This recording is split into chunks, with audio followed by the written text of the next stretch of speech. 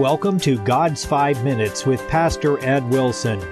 Reach him at gods5minutes@gmail.com.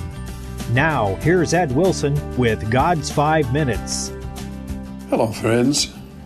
Most of the prophet Isaiah's ministry took place under the reign of King Uzziah, who held Israel's throne for 52 years and oversaw her third most prosperous era.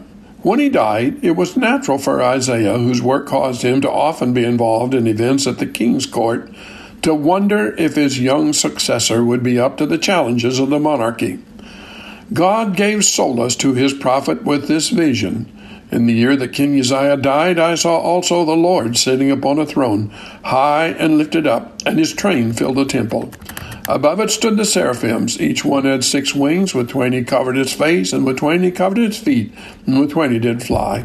And one cried after another, and said, Holy, holy, holy is the Lord of hosts. The whole earth is full of his glory.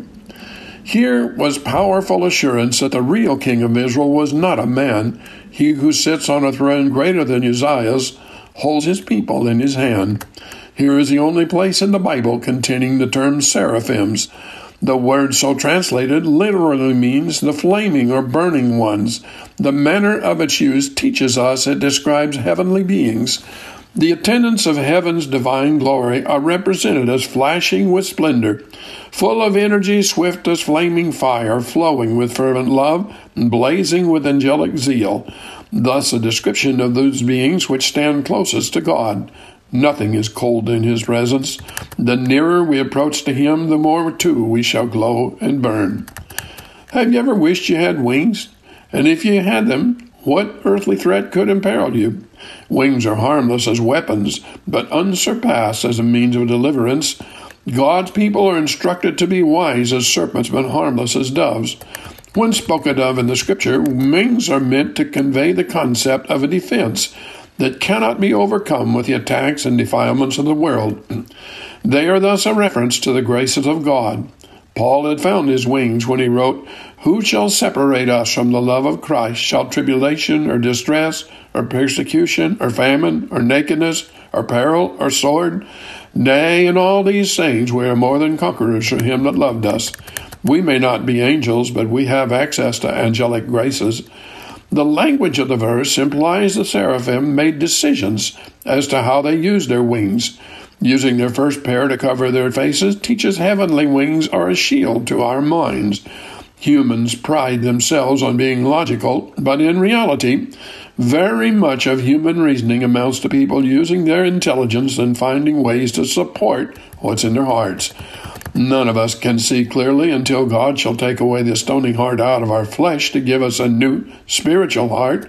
Only with this new heart are we by any means saved from the dark defilements of culture and imagination. The reckless tides of human behavior are compared in Scripture to the crashing waves of the sea. Nothing in nature works harder to accomplish less than the ocean. The second pair of wings covered the feet of the heavenly beings.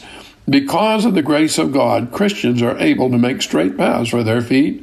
By the wings of grace we can and must be holy, filled with integrity and uprightness, faithful in all our doings. No man's profession of religion means any more than the purity of the life he lives. Every life accepted into God's presence must be lived according to the command Jesus gave the woman taken in adultery, Go and sin no more. The third pair of wings are used for flight.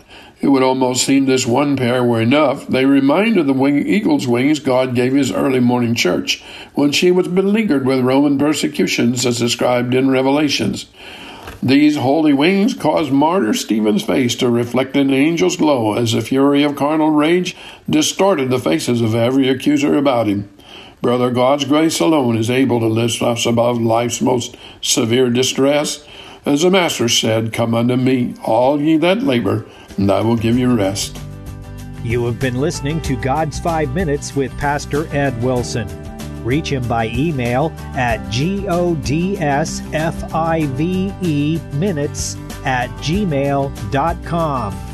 Tune in next time to hear more encouraging thoughts from God's Word on God's 5 Minutes with Pastor Ed Wilson.